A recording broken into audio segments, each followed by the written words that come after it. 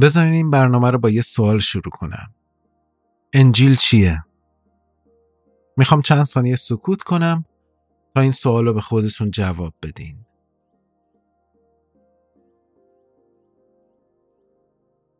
اگه دوست داشتین میتونین جواب این سوال رو واسم بفرستین، یا اگه دارین تو شبکه‌های اجتماعی این پادکست رو گوش میدین، زیر این قسمت میتونید پاسختون رو یادداشت کنین و مطمئنم از کامنت هایی که میبینین تعجب میکنین که چقدر ممکنه نظرها مختلف و متفاوت باشن. چند وقت پیش بود که این سوال از خودم پرسیدم که انجیل چیه و اگه کسی این سوال ازت بپرسه چه جوابی واسه گفتن داری؟ کمی که بهش فکر کردم اینطوری شروع کردم که انجیل به معنی خبر خوشه که خدا عیسی رو به جهان فرستاد تا قربانی شه و بهای گناه ما رو بپردازه تا کسایی که اونو پذیرفتن نجات بده. بعد دیدم تعریفی که از انجیل میکنم بیشتر به نتیجه انجیل مربوط میشه تا به خود انجیل. اینا دو چیز مختلفن. فقط تو پرانتز یه چیزی رو بگم که امروز نمیخوام درباره عهد جدید که بین مردم معمولاً بهش انجیل میگن حرف بزنم، بلکه میخوام از این حرف بزنم که انجیل چیه و چی انجیل نیست. مثلا تو کلیسای غلاطیه میبینیم که کلیسا بعد از مدتی به سوی انجیلی کشیده میشه که پولس شدیداً باش مخالفت میکنه و امروز هم دنیا پر از تعالیم و ادیانه که ممکنه شبیه انجیل باشن ولی انجیل نیستن. پس نتیجه و ثمره‌ای هم که با خودش میخواد بیاره نمیتونه ثمره انجیل باشه. پس امروز میخوام به این موضوع نگاه کنم که یک، انجیل از دید کتاب مقدس چیه؟ دو، تفاوت انجیل عیسی با اناجیل دروغین چیه؟ و سومی، نتیجه و ثمره انجیل واسه ما چیه؟ به نظرم انجیل خیلی بزرگتر از اون چیزیه که بتونیم درکش کنیم به خاطر ابعاد مختلفی که داره.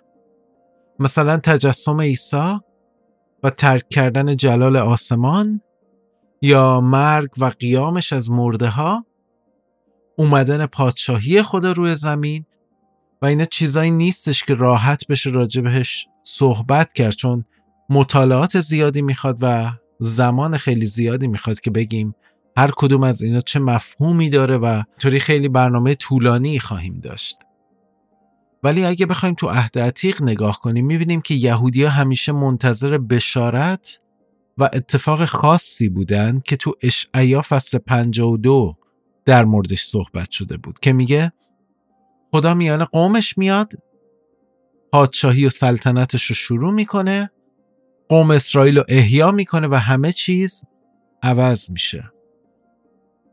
اگه یادتون باشه شروع بشارت انجیل هم همینطوره. یحیی و عیسی موعظه های مشابهی داشتن که میگفتن توبه کنید و آماده اومدن پادشاهی خدا باشین. پس یکی از اولین و مهمترین موضوعات انجیل اینه که پادشاهی خدا نزدیکه و خدا به زودی سلطنتش رو روی زمین شروع میکنه. این پادشاهی با اومدن عیسی شروع میشه، با زندگی و کارهاش ادامه پیدا میکنه. مثلا تو لوقا فصل 11 میخونیم که عیسی میگه که اگه با انگشت خدا دیوها را اخراج میکنم بدونید که پادشاهی خدا بر شما اومده. پس اینجا پادشاهی خدا چیزیه که اتفاق افتاده و در حال رشده. و با مرگ و قیام عیسی میبینیم که قدرت مرگ و قدرت شیطان شکسته میشه و پادشاهی خدا با قدرت ادامه پیدا میکنه. اگه بخوایم لغت انجیل رو توی کتاب مقدس پیدا کنیم که ببینیم انجیل تو عهد جدید چه معانی میده، ممکنه کمی گیج شیم، چون این لغت بیشتر از 70 بار تو موقعیت‌های مختلفی تو انجیل اومده و جایی هم مثلا فصل 2 اعمال که روز پنتیکاسته و پتروس بلند میشه و موعظه میکنه، با اینکه از انجیل میگه ولی نمیبینیم که از لغت انجیل استفاده کنه.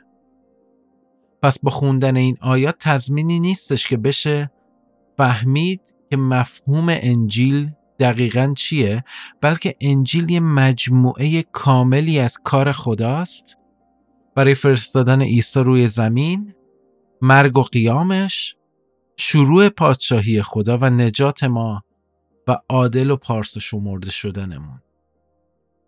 همینطور میبینیم که انجیل تو کتاب مقدس به روش‌های مختلفی موعظه میشه. مثلا اگه نامه رومیان رو نگاه کنیم، همون ابتدا از آرامش و خبر خوش و بخشایش و اینجور چیزا حرف نمیزنه، بلکه پولس تو فصلای 1 و 2 میگه که غیر یهودی خدا رو رد کردن، خدایی که اونا رو آفریده حفظ کرده و به خاطر همین گناهشون اونها داوری در انتظارشونه.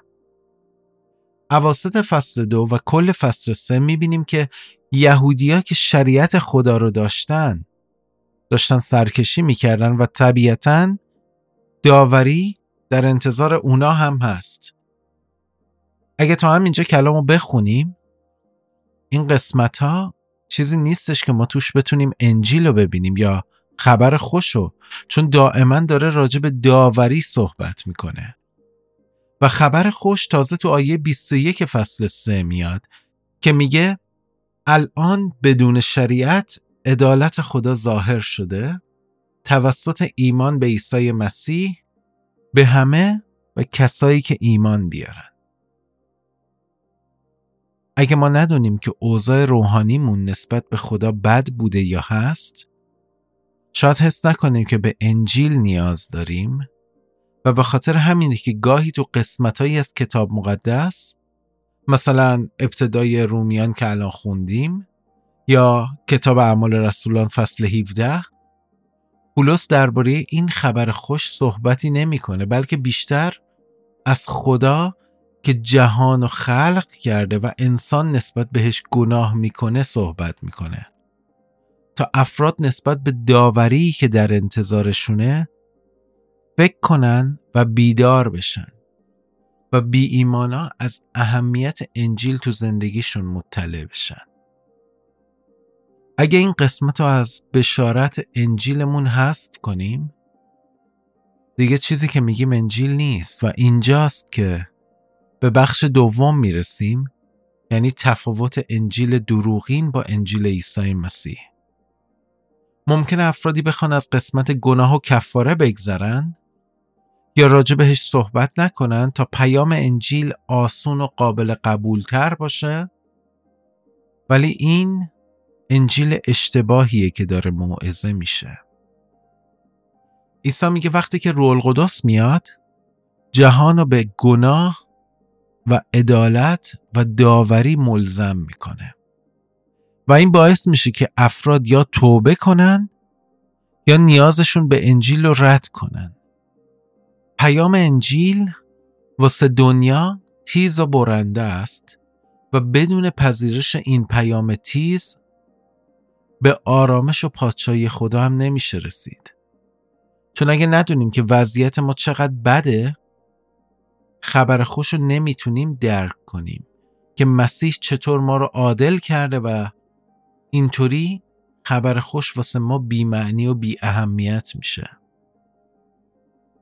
موعظه یا بشارتی که اعلام کنه که ما خوبیم، نیاز به توبه یا عوض کردن راه‌های اشتباهمون نداریم، با کارهای خوبمون میتونیم نجات پیدا کنیم و این جور چیزا، اینا اناجیل اشتباهی هستن.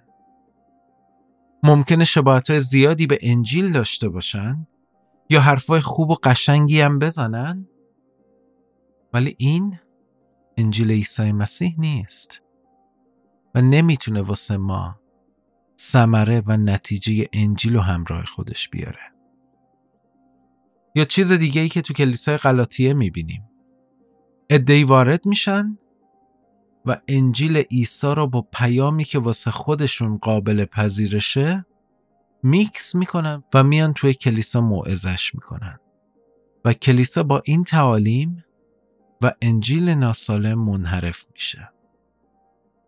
همونطوری که امروز سعی کردیم خیلی خلاصه به انجیل نگاه کنیم که چیه و همینطور راجع به اناجیل دروغین یا نیم نگاهی کردیم، الان هم میخوام خیلی کوتاه از نتیجه و ثمره انجیل تو زندگیامون صحبت کنیم.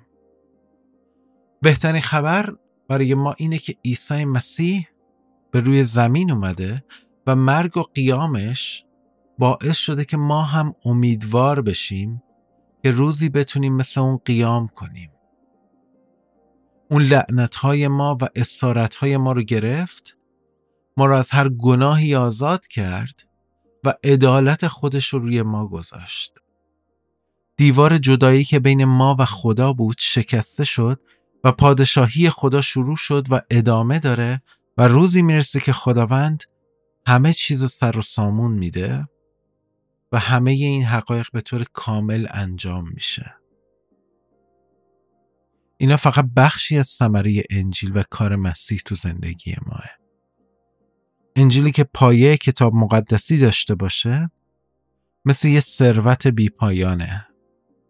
هرچی بیشتر درکش میکنیم، هرچی بیشتر باورش میکنیم، هرچی بیشتر بهش تکیه میکنیم، خدا رو بیشتر میپرستیم، هم به خاطر کسی که هست، هم به خاطر کاری که توسط مسیح برامون انجام داده. شما رو به دستان خدا میسپارم تا هفته آینده. من امین افشارنادری هستم از کلمه حیات و متشکرم که تا این لحظه همراه من بودین و اگه دوست داشتید که به سایر کتاب‌ها یا برنامه‌ها دسترسی داشته باشین میتونید از وبسایت ما دیدن کنید یا ما رو تو شبکه‌های اجتماعی دنبال کنید.